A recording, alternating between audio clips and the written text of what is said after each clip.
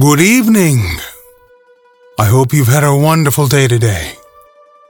Welcome to BVJ's Bedtime Stories. My name is Big Voice Jay, and this is a show where we get you ready for a great night's sleep with some old familiar stories that you haven't heard in a while. Links to every story can be found in the show notes at our website, bedtimewithbvj.com. Tonight, we continue our story, The Time Machine, by H.G. Wells. Chapter 7. Now, indeed, I seemed in a worse case than before. Hitherto, except during my night's anguish at the loss of the time machine, I had felt a sustaining hope of ultimate escape. But that hope was staggered by these new discoveries. Hitherto, I had merely thought myself impeded by the childish simplicity of the little people, and by some unknown forces which I had only to understand to overcome. But there was an altogether new element in the sickening quality of the Morlocks, of something inhuman and malign. Instinctively, I loathed them. Before, I had felt as a man might feel who had fallen into a pit. My concern was with the pit, and how to get out of it. Now I felt like a beast in a trap, whose enemy would come upon him soon. The enemy I dreaded may surprise you. It was the darkness of the new moon. Ina had put this into my head by some at first incomprehensible remarks.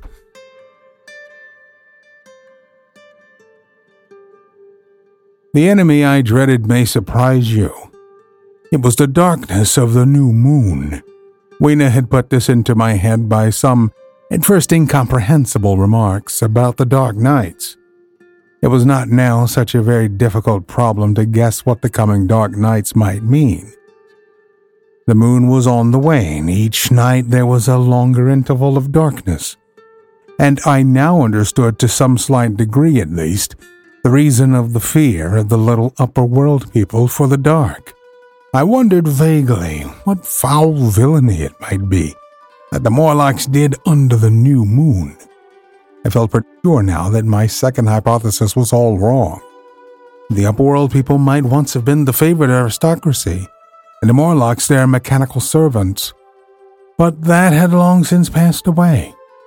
The two species that had resulted from the evolution of man were sliding down towards, or had already arrived at, an altogether new relationship.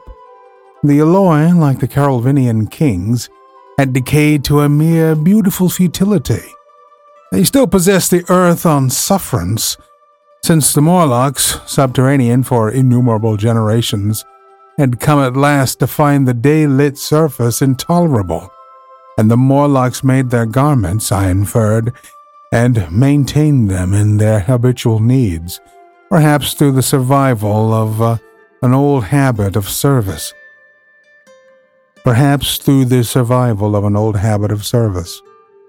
They did it as a standing horse paws with its foot, or as a man enjoys killing animals in sport, because ancient and departed necessities had impressed it on the organism. But clearly, the old order was already in part reversed. The nemesis of the delicate ones was creeping on apace. Ages ago, thousands of generations ago, man had thrust his brother man out of the ease and the sunshine, and now that brother was coming back changed. Already the Eloi had begun to learn one old lesson anew. They were becoming reacquainted with fear. And suddenly, there came into my head the memory of the meat I had seen in the underworlds. It seemed odd how it floated into my mind, not stirred up, as it were, by the current of my meditations, but coming in almost like a question from outside. I tried to recall the form of it. I had a vague sense of something familiar, but I could not tell what it was at the time. Still, however, helpless, the little people in the presence of their mysterious fear, I was differently constituted. I came out of this age of ours, this ripe prime of the human race, when fear does not paralyze and mystery has lost its terrors. I at least would defend myself, Without further delay, I determined to make myself arms and a fastness where I might sleep. With that refuge as a base, I could face this strange world with some of that confidence I had lost in realizing to what creatures night by night I lay exposed. I felt I could never sleep again until my bed was secure from them. I shuddered with horror to think how they must already have examined me. I wandered during the afternoon along the valley of the Thames, but found nothing that commended itself to my mind as inaccessible. All the buildings and trees seemed easily practicable to such dexterous climbers as the Morlocks, to judge by their wells must be. Then the tall pinnacles of the palace of green porcelain and the polished gleam of its walls came back to my memory, and in the evening, taking Weena like a child upon my shoulder, I went up the hills towards the southwest. The distance I had reckoned was 7 or 8 miles, but it must have been nearer 18.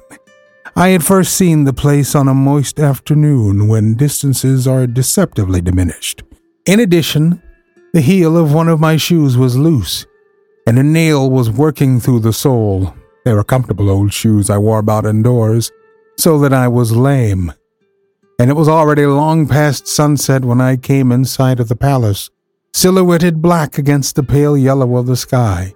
Weena had been hugely delighted when I began to carry her, but after a while she desired me to let her down, and ran along by the side of me, occasionally darting off on either hand to pick flowers to stick in my pockets. My pockets had always puzzled Weena, but at the last she had concluded that they were an eccentric kind of vase for floral decoration. At least she utilized them for that purpose.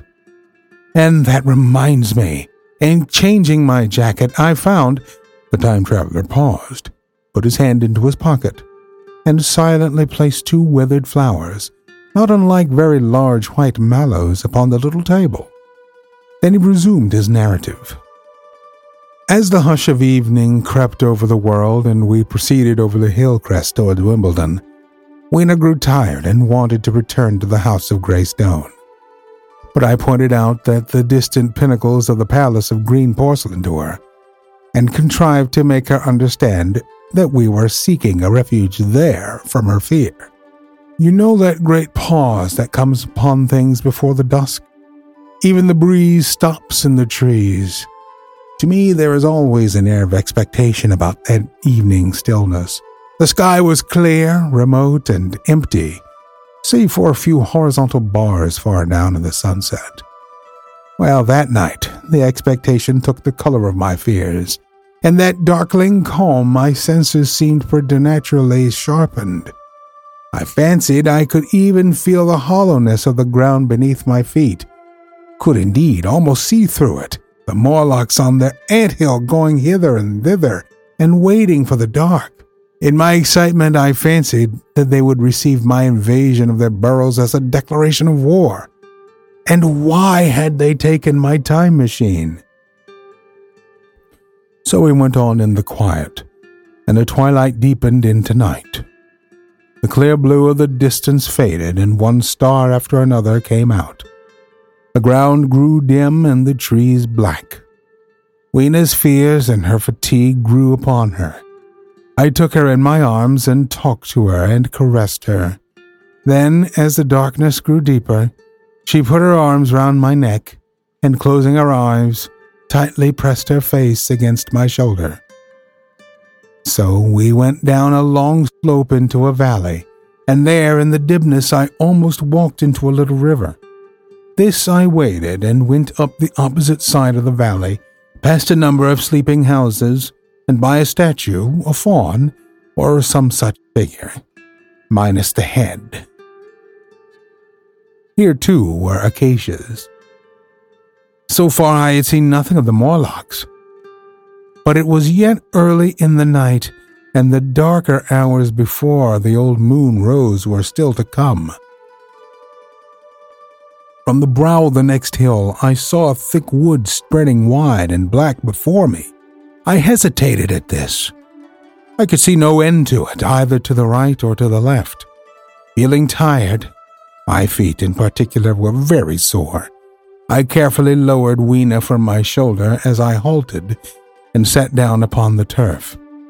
I could no longer see the palace of green porcelain, and I was in doubt of my direction. I looked into the thickness of the wood and thought of what it might hide.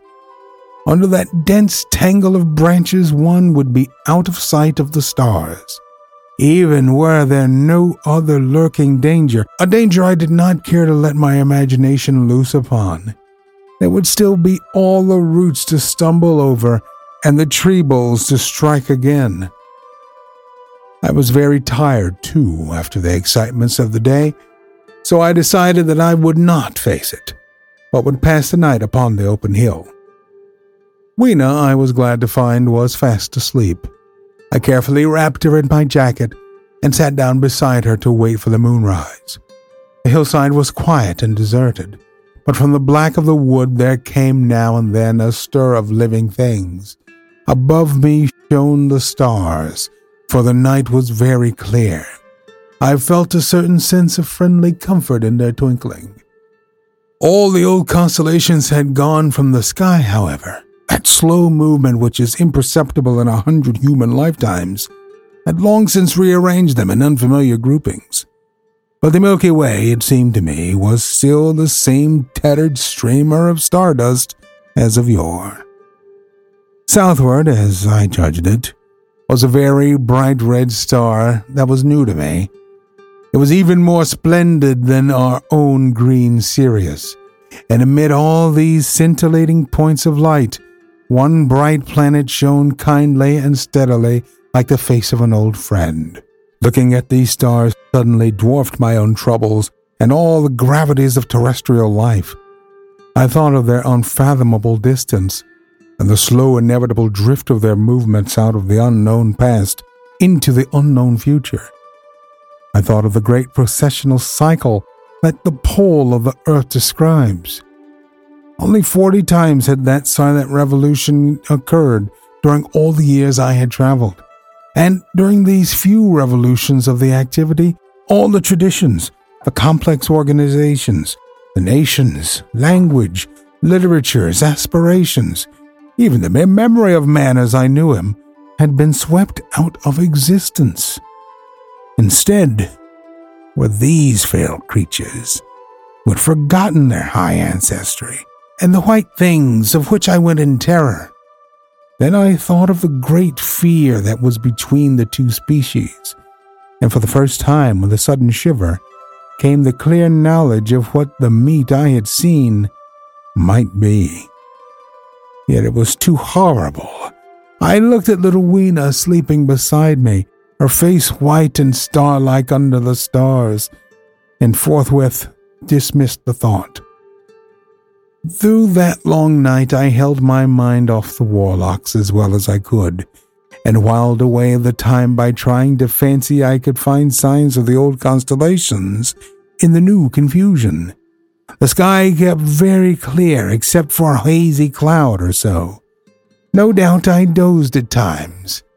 Then as my vigil wore on, came a faintness in the eastward sky, like the reflection of some colorless fire, and the old moon rose, thin and peaked and white. And close behind, and overtaking it and overflowing it, the dawn came, pale at first, and then growing pink and warm.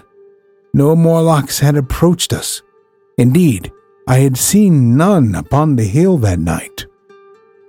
And in the confidence of renewed day, it almost seemed to me that my fear had been unreasonable. I stood up and found my foot with the loose heel swollen at the ankle and painful under the heel, so I sat down again, took off my shoes, and flung them away. I awakened Weena, and we went down into the wood, now green and pleasant instead of black and forbidding. We found some fruit wherewith to break our fast. We soon met others of the dainty ones, laughing and dancing in the sunlight as though there were no such thing in nature as the night. And then I thought once more of the meat that I had seen. I felt assured now of what it was, and from the bottom of my heart I pitied this last feeble rill from the great flood of humanity. Clearly, at some time in the long ago of human decay, the Morlocks' food had run short. Possibly they had lived on rats and such like vermin. Even now, man is far less discriminating and exclusive in his food than he was far less than any monkey.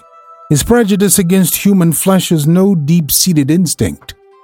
And so these inhuman sons of men, I tried to look at the thing in a scientific spirit. After all, they were less human and more remote than our cannibal ancestors of 3,000 or 4,000 years ago.